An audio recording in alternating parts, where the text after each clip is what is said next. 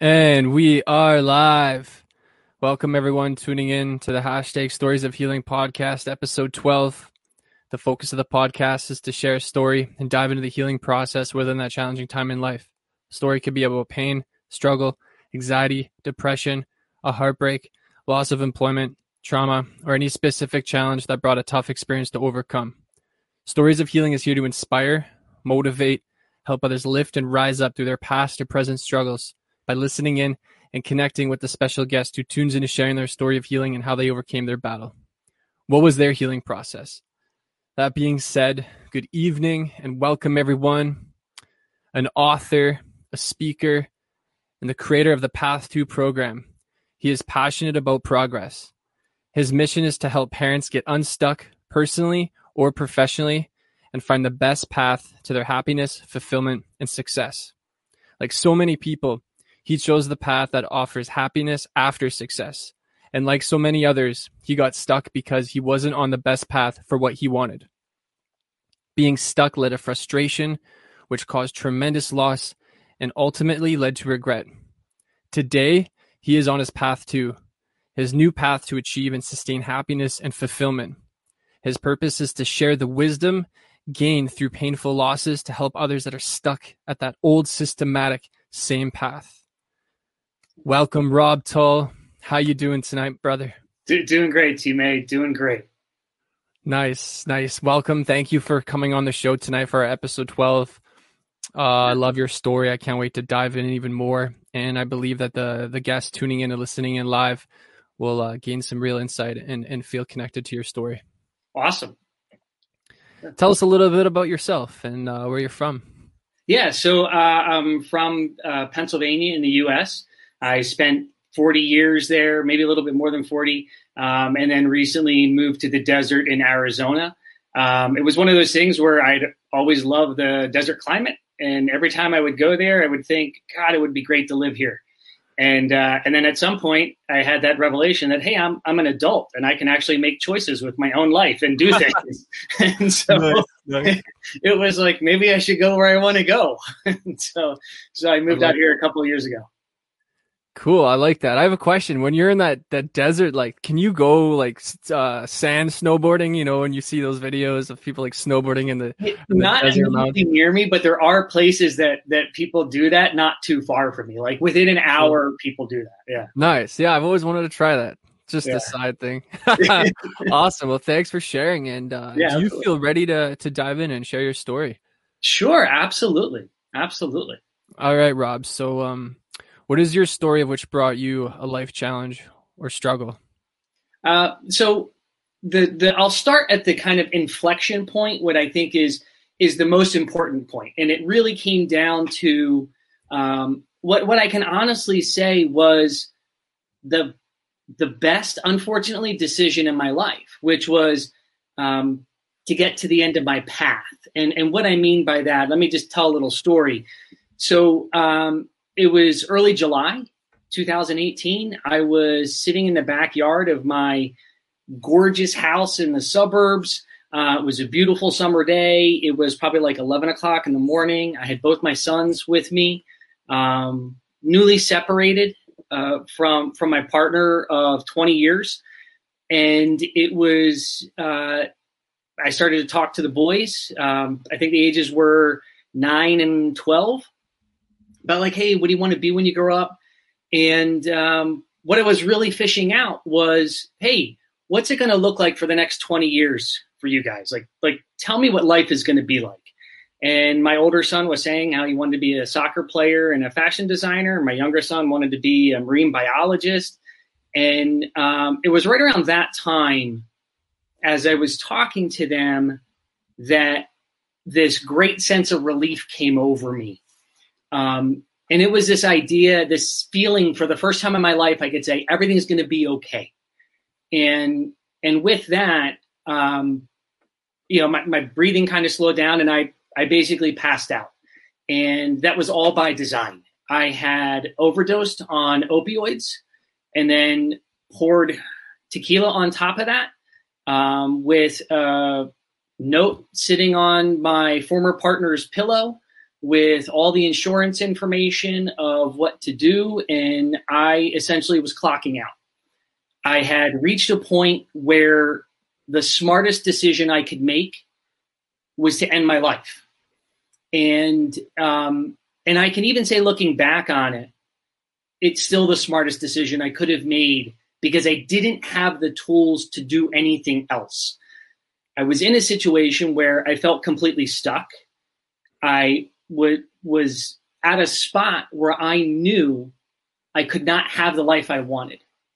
I was working all this time and putting a lot of sweat equity and time and energy into a family for the long term.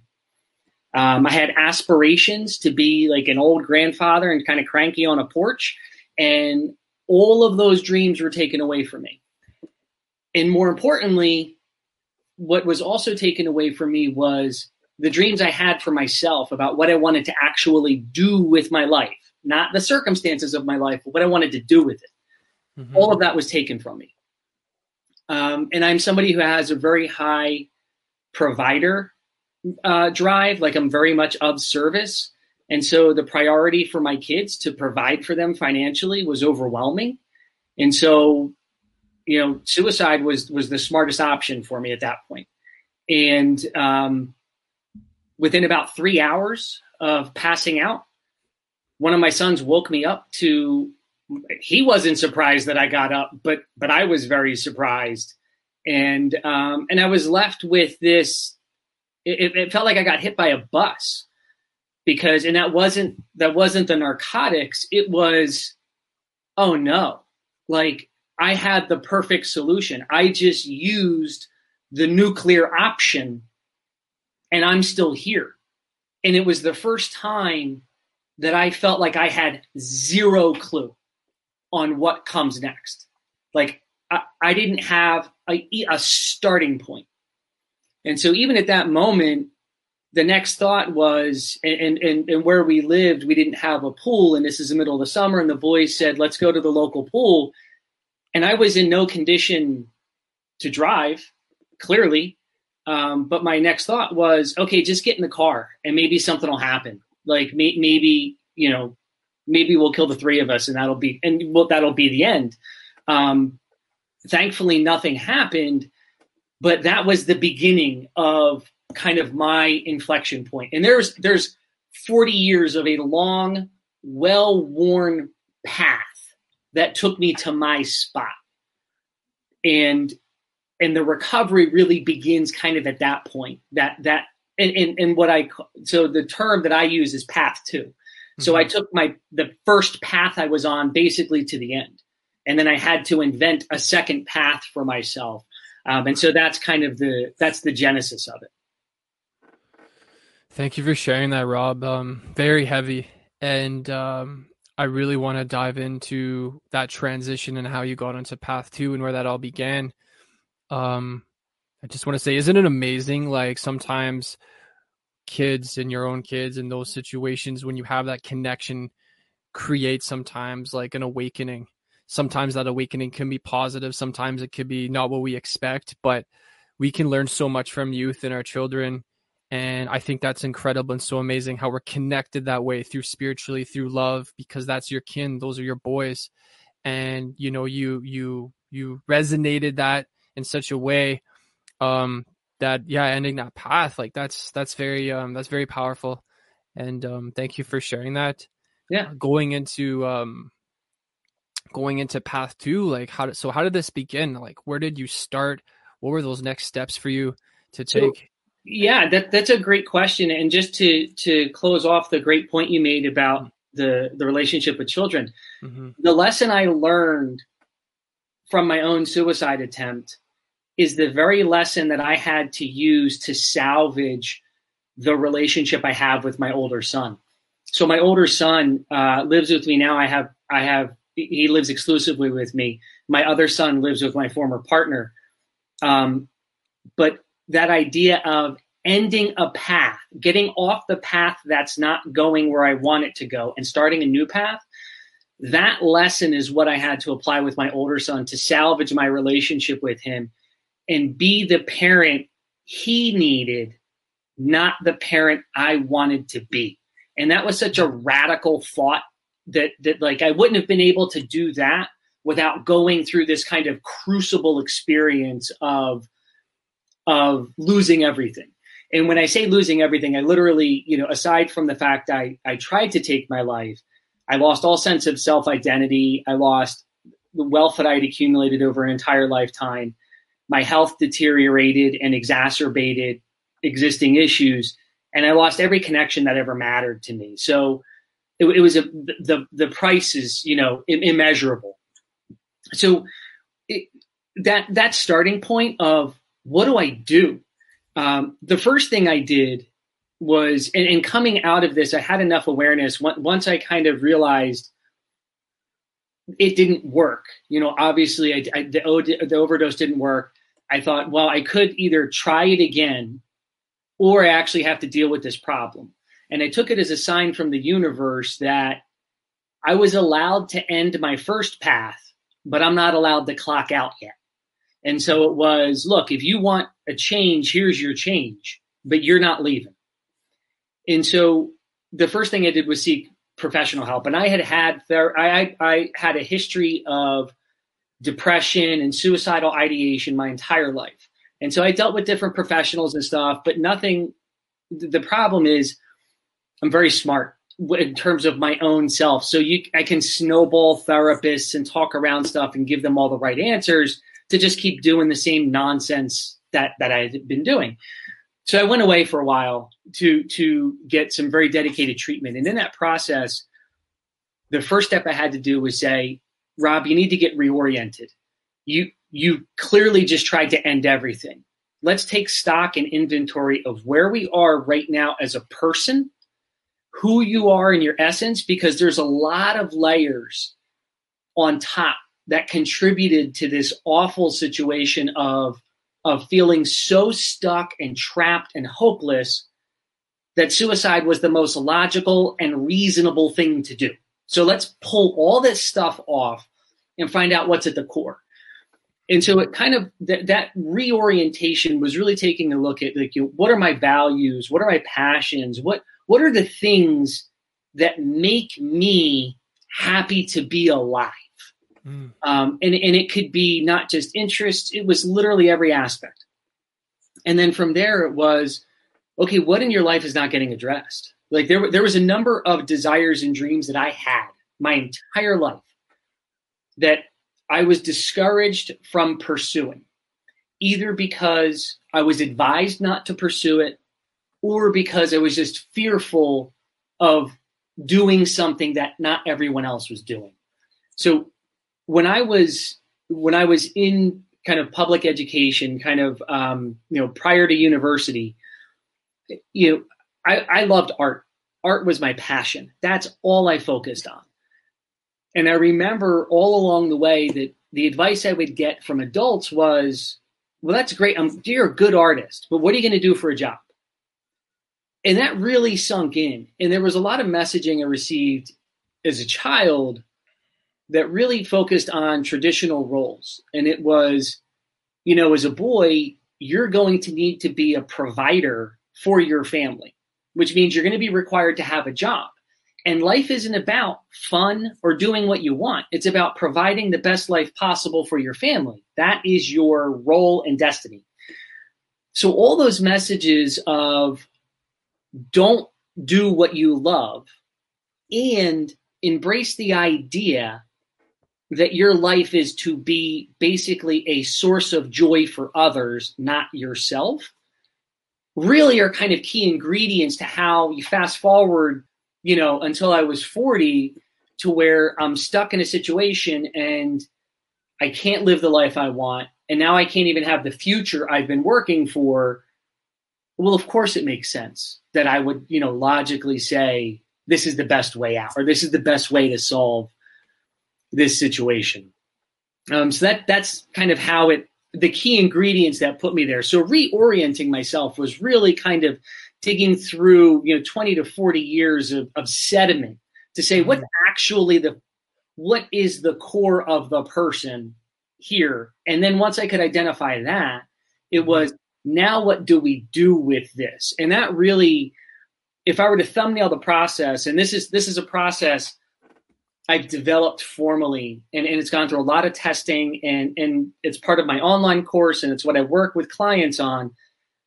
It's you reorient, like you find your values again.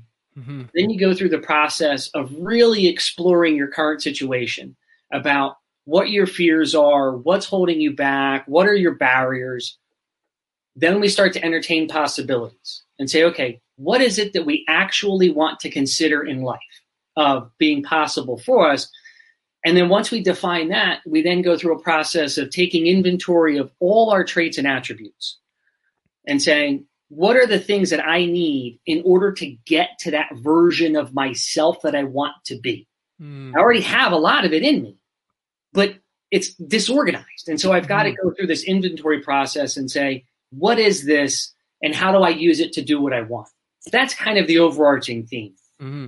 The one thing that stuck with me as kind of a principle in the process was the trauma of losing everything. And I don't think I can overstate it when I say it was literally everything. Because if you think about a situation where you're working toward a goal and you spend your whole life working toward that goal, and the goal isn't just, oh, I want to save for retirement, or, oh, I want this material thing or this experience. But the goal was, I eventually want to be happy. When that is taken away, it literally takes the air out of life itself. And so that's what I experienced. And then, so there wasn't just the material losses, there was actually the loss of the will to live because it took away a future. That's just a very high price. And so I knew everything that led to my situation was common because I followed a very well-worn path that so many other people blazed ahead of me and so many people are following behind me. And when I got to that point of now I need to invent a new path, the one thing I realized was I did not need to lose everything to get to this point. And so a principle I really hold on to is when I work with my program and one of my clients, the goal is not to blow up life. Anybody can destroy their life. Mm-hmm. It's all about preserving the things in life we want to preserve, but still implementing the changes we need in order to feel like we're alive with a purpose. And so that to me that's probably the only part of the process that I went through that other people get to experience, but I don't. I had to lose everything in order to find it, but that's not a requirement to go through the change, if that makes sense. Mm-hmm. Yeah, that makes sense. And thank you for sharing, Rob. Very powerful, incredible story. And you have lots of resilience to be where you are today. And, you know, I say that from heart to heart, to go through what you went through, to lose everything, and then to come to basically not even a finish line, but technically a finish line from path one to a whole new building block and foundation to this path two. And I find that such an amazing perspective. You know, I've never heard that perspective before, how you had this one path. Okay, it's ended. Now I need path two. And I love that you kind of incorporate that into your program or you're helping clients. It's so amazing. And I want to dive into where you started building yourself. What were some of those channels and outlets and tools you used and resources? You said you reached for some help. You said you were getting into some art, which I think is amazing because honestly, as human beings, I truly believe that when we express our creative selves, whether it's through art and dance and music, that's a form of healing. That's a form of healing. It's a form of spiritual healing and expression. And so I love that you chose that as one of those things. You're like, I want to do some art. Let's go. Like that's a piece of healing. What were some of the, now that you're transitioning into path two for yourself and you started, kind of, I guess, finding that core, all those attributes and those core values and everything that you wanted, how did you start building that? Like, were you writing it all down? Were you kind of visioning it? Were you more of like a visualizer? How motivated were you? And when you were getting into building yourself, these layers, like what were some of those channels, I guess you can say, or outlets you use to kind of really start building that foundation?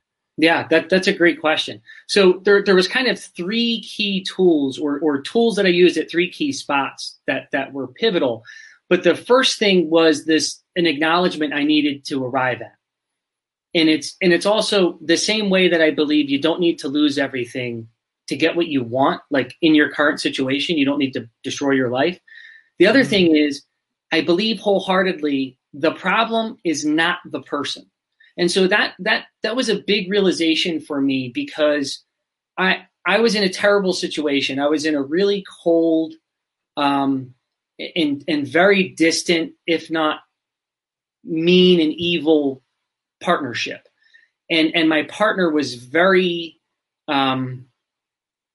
non-supportive of me as a person, like didn't like me as a person. And so there was a big thought that I had was, oh, I'm the problem here.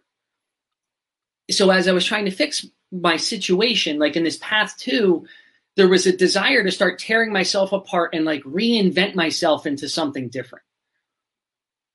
But when I kept looking at the situation and I reoriented myself over what are my values, what are things, and I cleared away all that sediment and I found that core person, I was like, wait a second. I've always been this person. I don't want to change this. So what is the problem? And the problem was, ding, it's the path you're on. It has nothing to do with you as a person. It's the path. Because I've watched, my partner was a perfect example of somebody who at some point decided they wanted to change themselves radically. And they became unrecognizable to me. And it was like, well, if you were unhappy, you can change your circumstances. You don't need to change yourself. And so that was the approach I took. And so that was my beginning premise. And so the first tool that I used in that process was not just identifying my values. And the values are really, really basic things like, look, I'm a man of integrity. I really believe strongly in service. I really have a very high ethical code, like all those things that I was like, these are non-negotiable. These are my rules for life.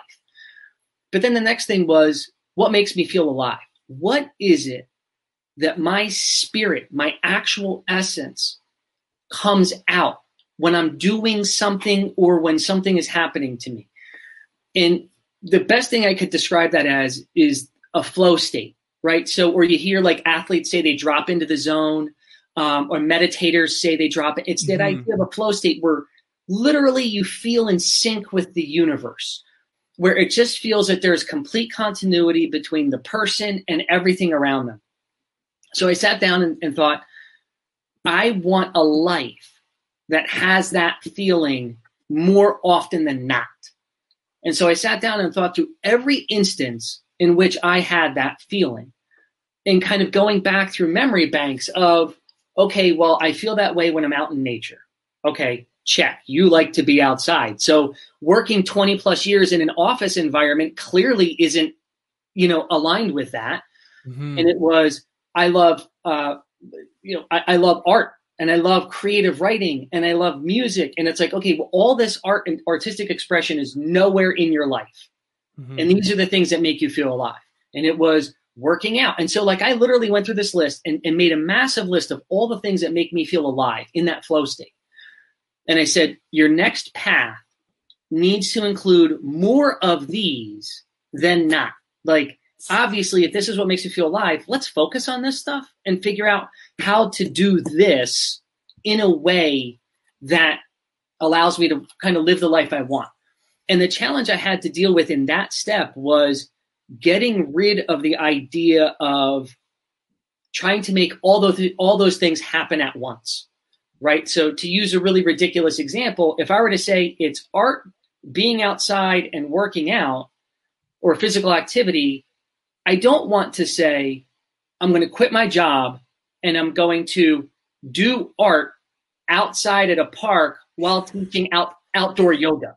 Like, that's just silly. Like, because Right, because it's like, A, I can't do that. That doesn't make It's any like sense. unrealistic. It's like Totally unrealistic. mhm. And I layered on something on top of the things I just loved. I just secretly laid something on it that I don't love, which is, I need to work for money. Get it out of the equation, Rob. That's not important. What do you love? Because those are the things you need to do. Not earn a living doing, you just need to do them. Mm-hmm. So that was the first tool. The second tool is was this process you mentioned, visualization. Mm-hmm. And so that was the next tool was, okay, here are all the key ingredients of things that make me feel alive. What happens if I put all these ingredients together and make something? Like, I've never thought about that. And so it was really sitting down and saying, imagine all these things are happening in your life. And let's just call to mind what a vision of that person looks like. And for lack of a better description, I just call it a future self who's just further ahead on the second path than I am. And so it's, okay, what's that guy look like? What's his life like? And it really spends time, like, and for anybody that's done visualization, like where you kind of ground yourself and you go through all the sensory experience, it was really focusing on that and calling to mind this person that is me just in the future. And so that second tool, that visualization, at first I come from the business world, my 20 years of like conditioning in the business world. Mm-hmm. And it's like all that art atrophied away. So like creativity, it was like, wow, let me think about, and it's like, no, don't get caught up in it. Like, just think about if you were an artist your whole life, or you were someone who was actively involved in the community your whole life, what would you look like? Like, how does that person enter the room? The person who's been doing everything they want to do, when they walk in the room, what do I feel? And it was, okay, that's my target. So that was the second tool. And then the third tool, I'll pause just to because I know I'm just kind of pouring stuff out. That's okay. That's okay. Yeah, the third tool is probably the most powerful thing I've ever done. And it's something that every client that does it with me or does it, part of the program is blown away by it. And it's something that has always I've known it always, but I never did anything with it. And so there's two analogies I can use. And the first one is the idea that we're going to talk about it in the concept of a mosaic. And a mosaic is essentially a picture that's made up of all these little tiny pieces, right? It could be tile, it could be smaller pictures, but it's little things contribute to one big image. That's the sense of self that I brought to this process of, what am I? And I borrowed that idea of a mosaic also borrows from Buddhist teachings about emptiness and no self. Like, there is no Rob as a person. Rob is everything that he has been affected by or lived through or surrounded by. He's influenced by all that stuff. And at the end of his life, if you shake him out, all that stuff's going to come out and he'll be empty again. The second way to describe this is actually more practical, and it's the idea of a junk drawer in like a kitchen or a garage. So most kitchens have the junk drawer that is just where all the miscellaneous junk ends up, right? And it's completely not organized. But more importantly, it started at some point. The first day in the kitchen, it became the junk drawer with a purpose. And it was like, oh, let's put these 5 things here: the flashlight, the can opener, the scissors, and like all random stuff. Yeah. But they were deliberate. I'm trying to think if I have one right now. I think I'm okay. You think you're okay? I mean, I can probably reorganize my, the fork drawer with all the spoons, but it might be in your office. Yeah. It might be in your office. I think so. It's the idea that, like, we deliberately put stuff in this drawer with a purpose. And then over the course of time, we collect all these little things that if you don't know where it goes in the junk drawer. And eventually it's overflowing with stuff you don't know what it is. We are a junk drawer of ourselves. And all the things we put in there are our personal traits, our attributes, our characteristics, our behaviors, everything. And so what I did, and this is the process we go through, was after I identified my values and after I came up with my future vision, I had to ask myself, well, how do I get there? Okay, that guy is somewhere up ahead of me. How do I become that guy? And it was, well, what is in me as a person and what's going to come out if I empty my junk drawer and just dump it on the table and sort through everything? And so the process was to take a complete inventory of every personality trait, attribute, characteristic that I've ever thought about myself. Not positive or negative. There was no judgment. All the yucky stuff came out with all the good stuff. And it was what's anything as anyone has ever told me. Coaches, teachers, parents, friends, former partners, my kids, everything out. And that process allowed me to dump out all of these personality traits and say, okay, some stuff is you. And some stuff are things, or some stuff is you and will serve you going forward to become that future guy. Other stuff you collected because you needed to at some point, or you thought you did, but it's not going to help you get to the future.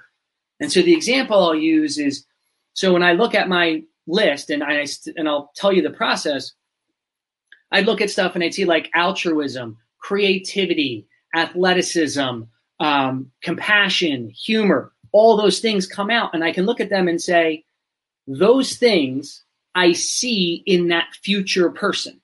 So they help me get there. I'm resilient. I'm going to need that to get there.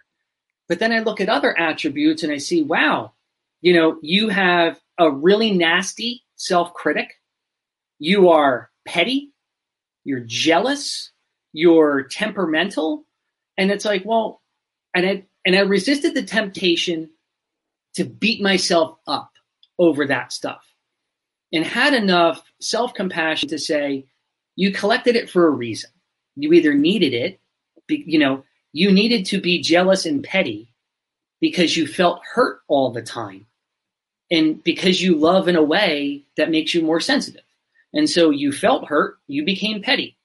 Now, does petty get you to that future spot? No. And so it allowed me to kind of go through this inventory process and look at things that either help me get to that future state or don't help me get to that future state.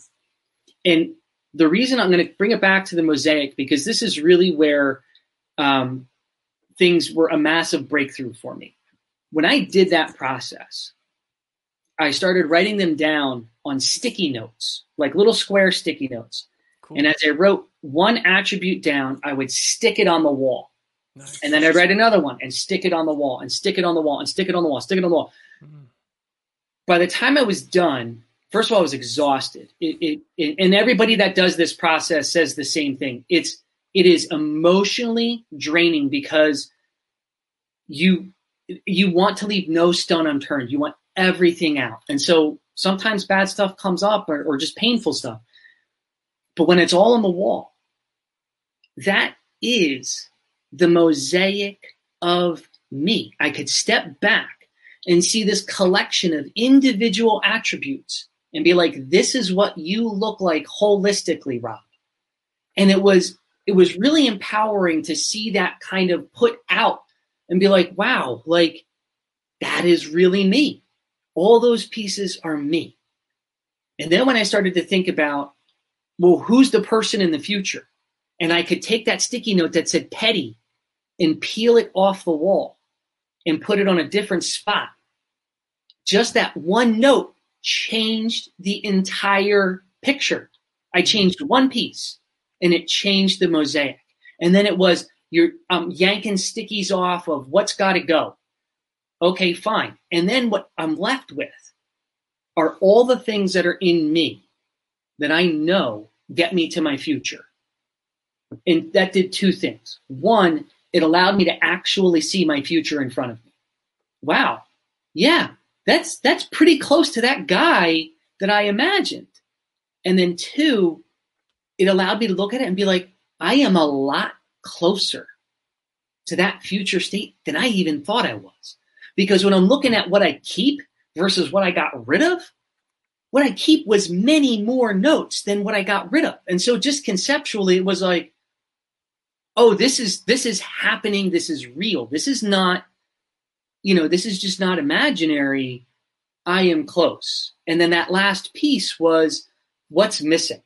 Like, what is not in you right now that that future guy has because he's living a life he wants? Oh, well, Rob, you're not patient in any way, shape, or form. You can just tell by how fast I talk. I am not patient. And so it was, well, that guy was patient. Like when I met him, when I visualized him, he didn't have shoes on. He had shorts on. It was sunny, and he looked like he was so chill. So he's probably patient. Maybe I should work on patience. And so I would write that down, and I'd put it on the wall of what I'm going to keep or get. And it was, so when I did that, it was exhausting to go through it. But when I got to that end point of what are the ingredients in me that are going to get me to my future state, there was a massive sense of relief. Because up to that point, my life had just felt stuck. It never felt like I could actually be the thing I wanted to be. And that was the first time in my life I saw it in front of me. Like, yeah, that's what I can be. When I have clients that do this, so many of them have, and I get choked up talking about it because they have massive emotional breakdowns. And it's not a bad way. It's that idea of, I am not flawed. I am not wrong. And in fact, I'm more right than wrong. And all those things I don't like about myself, I don't need to own them. They were something that maybe I collected because I needed to at a certain point in time. And just because I was a jerk for 5 years doesn't mean I need to be a jerk forever. I can say it helped me for those 5 years, but I can get rid of it. And so those 3 steps, that what makes me feel alive, what am I going to look like in the future? And then how do I get there from here with my mosaic? That changed everything for me. And that's really what the core of the tools that I use with people that become life-changing. That's it in a very long-winded nutshell. Thank you, Rob. I think it's so intuitive how you use that type of framework where you broke down to the core, break it all down, flush out the bad, but first recognize the bad, recognize the good, visualize it, which is so cool because I'm a practical and visualizer. That's how I learn. I'm a hands-on. I have to see in front of me. I find when it comes to reading, or it's hard, sometimes. So I find I'm more of a visualizer. And a lot of people out there in the world learn this way.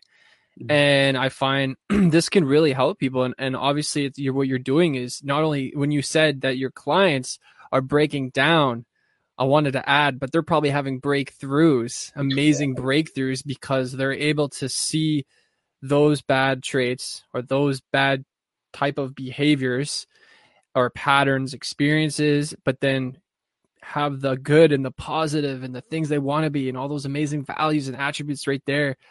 And just kind of reorganizing and visualizing and then flushing out the bad and kind of keeping in the good. That's a really amazing and intuitive framework, I think, that people can use and harness if right now they're going through something. Anyone listening in live or who watched the video, this is a really cool process. And I believe this process is so cool and amazing and actually very powerful, because it's not even just for me from listening to your story and how I feel and just kind of operating in my head and connecting spiritually. That's a very spiritual process. It allows us to find that spirit inside of ourselves and really find who we are and break down what the things that we don't like about ourselves and how can we actually get to that Jacob, to that Rob, that where we want to be. And yeah, that's very powerful, Rob. Thank you for sharing that. Yeah. And I will say, because the thing too, and you touched on it, was we're so quick, at least I know I am, and I think a lot of people are, to identify the things in ourselves we don't like, right? That I know, I can know I'm jealous. I know I'm petty. I know I'm these things that I don't like because that's running around in my head all the time. And it's very rare that I will ever give myself credit for something that's positive or like something that other people admire in me. And in fact, I'll ignore them. So like a simple thing like, and this was like when I was going through the process, and a lot of people, I have to encourage this. If you were to sit down and describe yourself, more often than not, they would be objective or negative attributes. They wouldn't be positive. And even a simple positive thing like kind. Most people wouldn't call themselves kind because they know everything they're thinking all the time. So they'd be like, if you heard my thoughts, you would never call me kind. So part of the exercise is, what do other people describe you as? But yet, if you asked 10 of my friends, one of the top 3 attributes would be like, he's kind. And so I have to take credit for that because that's real. Like, even though I want to discount it. So when people see the things that they're afraid to admit that are positive out there and acknowledge, like, yeah, you really are beautiful. Like, you really are an amazing person. We're not ready for that kind of love sometimes. And so that's like the big power move there too. Yeah. And I feel like I wanted to touch base just what you ended there is sometimes we don't feel that love and we don't feel or accept some of those kind words that our friends or family say is because we get caught up in such of that bad stuff, because the bad stuff sometimes draws us in a little bit heavier. It's dirty. It makes us stick. It brings us down to the ground. And sometimes we get caught up in it. So when you're hearing some of those things like, yeah, like, really, you think I'm kind? Like, I feel like we're almost sometimes not realizing that we truly are beautiful inside ourselves, just like you said, and we're allowing some of those environmental factors or those bad things inside of us, kind of like venom, like venom just kind of like latches on and it brings us down. But I like that you use that sticky note, because when I think back, it's like, no matter what, as human beings, yeah, we might be born and grow up with these bad behaviors and these bad traits, and even today we may still feel certain things that aren't positive, and there's sometimes a barrier or a roadblock to where we want to go down that right path, the path, like you mentioned, the one that makes you happy, with the one that you want to be at, that person that you want to be. Yeah. And like just like that self-awareness and going down to the core and finding those values, I think that's so amazing. Yeah, thank you. Yeah. And to your point about like the venom piece, yeah, I can tell you, like, when I think about what led me to suicide, and I think about how I contributed to the loss of everything. So I was so unhappy with who I was and my circumstances that I was throwing off a ridiculous amount of toxic exhaust. So I was so stressed and unhappy. And I was in a very high pressure career. And I'll say, I am still in that exact same career. And it affects me completely differently than it did before. But before, like previous to when I was still on my first path, I'd say 3 years before my suicide attempt, I asked my partner, I said, I can't do this anymore. I need to leave my job. I need to actually start doing stuff I love. And my partner said, no, like, I enjoy the quality of life that I have, because we were a single income family. Mm-hmm. And they were like, look, I don't want you around any more than you need to be around. And one of my ambitions was to do a business with my partner. They were in the fitness industry, and I love fitness. And I was like, let's open a studio together. Nice. And they basically said, no, I don't want to work with you. Like, wow. Yeah. And the theme, so the theme I take away from that, as an aside, is just because you're necessary doesn't mean you're wanted. And that's essentially what I was. Like, I was necessary for their lifestyle, but not wanted. Right. So I had this feeling of years of like, I have to get out. I have to get out. I have to get out. All of that tension was blowing off toxic exhaust, where when I would walk into a room, it negatively affected everybody. I was such a catabolic presence that I literally poisoned every situation I was in. And so it got to a point where not only did my partner not want to be around me, my kids didn't want to be around me. I would travel for work, and when I would come home, everybody would say, we're happy that you're gone. Like, we don't like it when you're home. Even after my suicide attempt, before I kind of figured out this whole path to thing. When I was away in treatment, my partner sent me a letter. My partner didn't communicate with me at all, didn't check on me, my former partner didn't check on me at all. Mm-hmm. And sent me a letter while I was away, like 2 weeks into treatment, that basically said, I don't know what's going on with you, but we're really happy that you're not here. And we had a family event planned like months in advance before we were separated for one night that while I was in treatment. And my former partner said, it would have been a miserable experience if you were here for that event. And it was such a great event. We had such a great time. Focus on you. It was like, that's the amount of toxicity I threw off, that not addressing it poisoned everything. And so that venom that you just kind of talked about, like that negative venom that runs around inside us sometimes, it had reached a level where it wasn't even just poisoning and killing me, it was poisoning and killing everybody else around me. And so you're right. It's like being able to identify that and put a cap on it, because if we don't, that contributes to the destruction of what we have. Mm-hmm. Rob, if so, what was the hardest thing to let go of to push yourself forward when you were going down path 2, when you started building yourself and you started really focusing on those values, those attributes, and those things that you started really realizing, okay, I love these things. This is what I'm going to do. Started kind of putting away the bad, capping it on, and you started really seeing yourself grow. If you can think back and reflect, what was like the hardest thing to let go of to really help yourself push forward when you really started taking off as where you wanted to be? The hardest thing to let go of was the old muscle memory of making decisions, actions, and living a life that I had gotten used to, and I thought I was supposed to do because that's what everyone else did. So the idea of like thinking, not just thinking for myself, but trusting myself, trusting my intuition that said, Rob, you really need to do this. And this actually goes all the way back to the beginning of our conversation about where you asked me where I'm living. So, and it comes down, and there's 3 questions that actually kind of help this process. I'm standing in the desert in Arizona at a treatment facility as I'm thinking about, I've got to go back to life and I don't know what I want.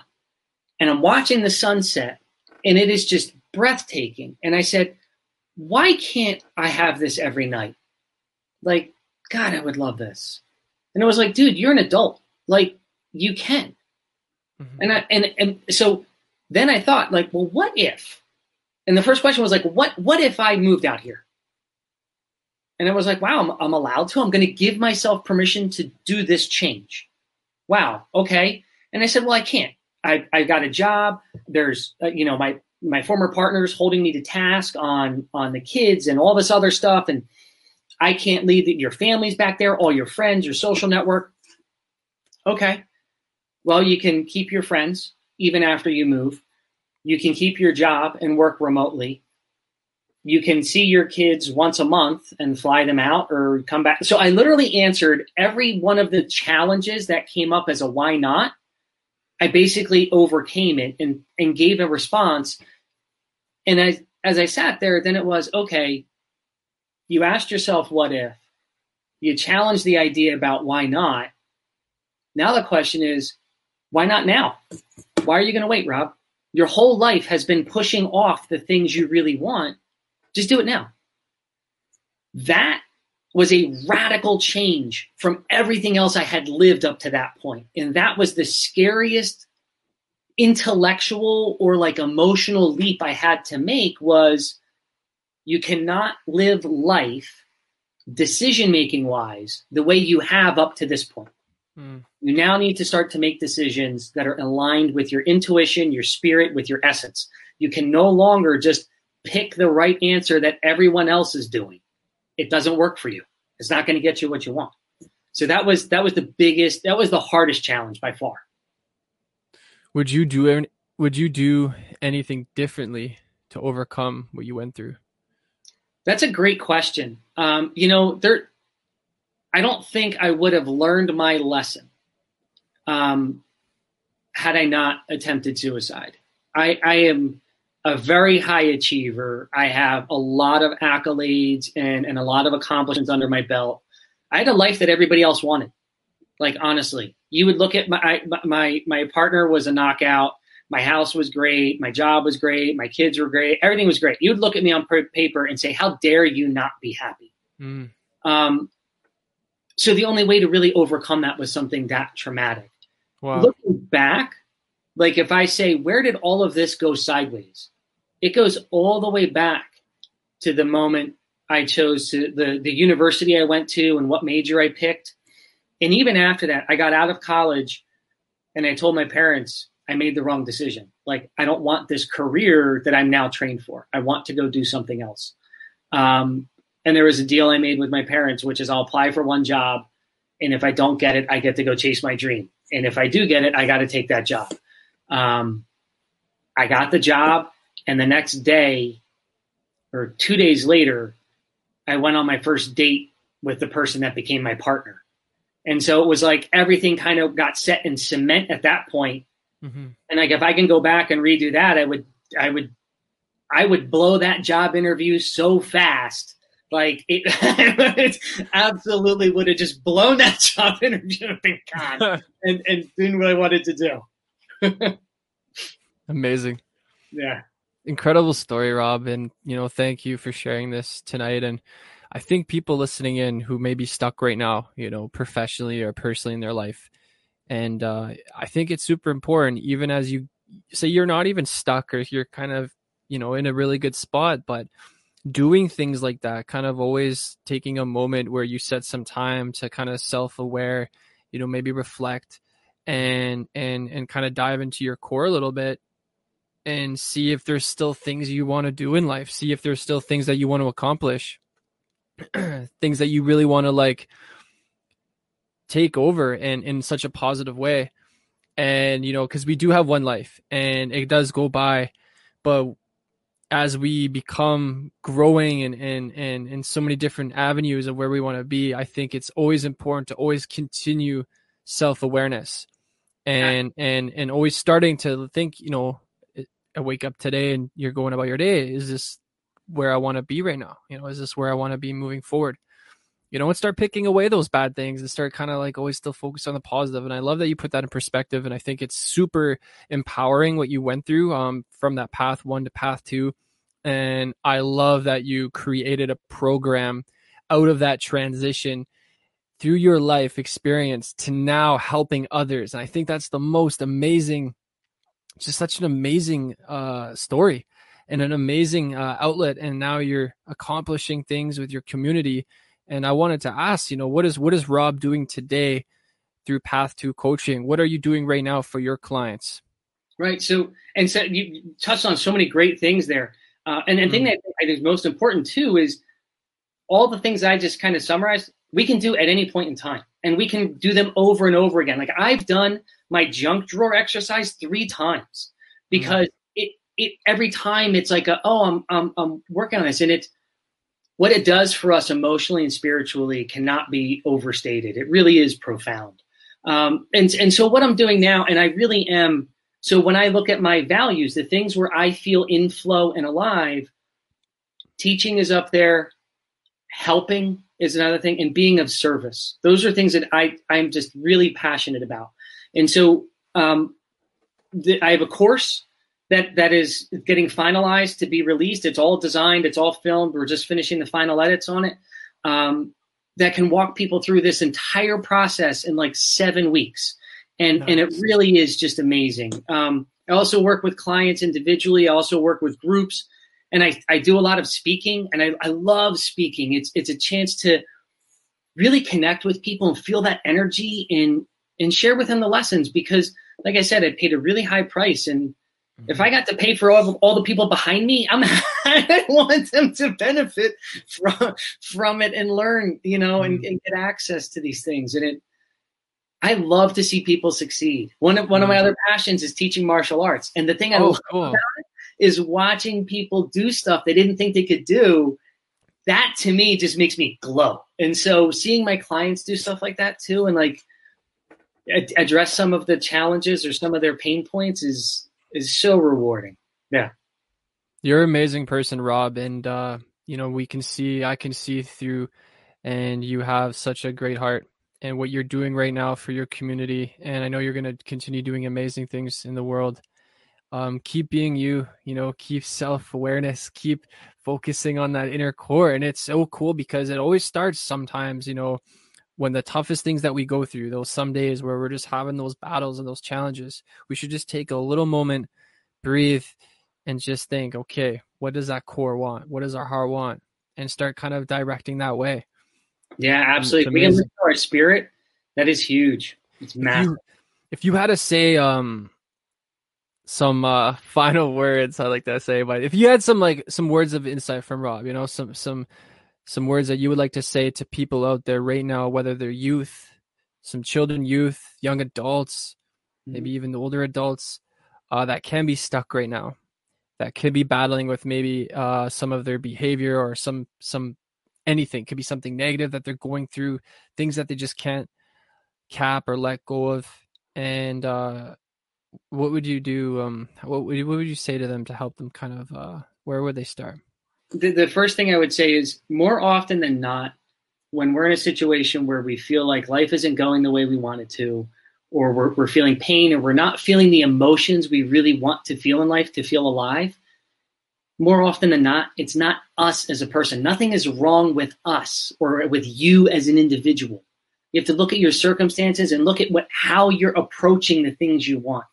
And so when we start to consider other paths, it's not redirect life, because we never take the goals off the table. And that's the thing, is the goals all still stay there. We just try a different approach to get to the goals. And so it's not like I say, oh, I'm no longer going to save for retirement because I don't, because that's a different path. No, you still do it. It's just we find a different way to do it. So we're so willing to attack ourselves and beat ourselves up, and we try to reinvent everything we are. We just grasp at stuff. I'm going to dye my hair, change my clothes, change my name, do this, do that, get new friends. It's not you. It's the path, and that is something that we absolutely can solve all the time. Amazing. Thank you, Rob, for sharing your story tonight. Thank you for those words. I'm inspired. I just want to start throwing notes on my wall just so that I can come up with. Maybe I'll have a breakthrough. Who knows? Yeah. But I think it's an amazing perspective, and I think that it's so positive and it's so authentic, and it's cool because it's spiritual too. Your spiritual expression of who we are and diving in. And you're an amazing person. Thank you, Rob, for coming on our show tonight. Thank you, everyone, for tuning in and listening to Rob's story. If you want to connect with Rob, you can follow him on Facebook. It's at Path2 Coaching. Rob, do you have a website or any other feeds there that you want to shout out? I do. Yeah, I have a website. It's www.path2coaching with the number 2. So it's PATH2coaching.com and find me. Yeah. I love to share information. Thank you, teammates, so much for letting me be able to share my story and for you to make this platform available for so many other people like me to share these stories. It's really powerful. I'm grateful to have you on our show tonight, Rob, and thank you for coming on. I appreciate you. And thank you, everyone, for tuning in. Please connect with Rob, and let's get on that path too. All right. Have a good night, everybody.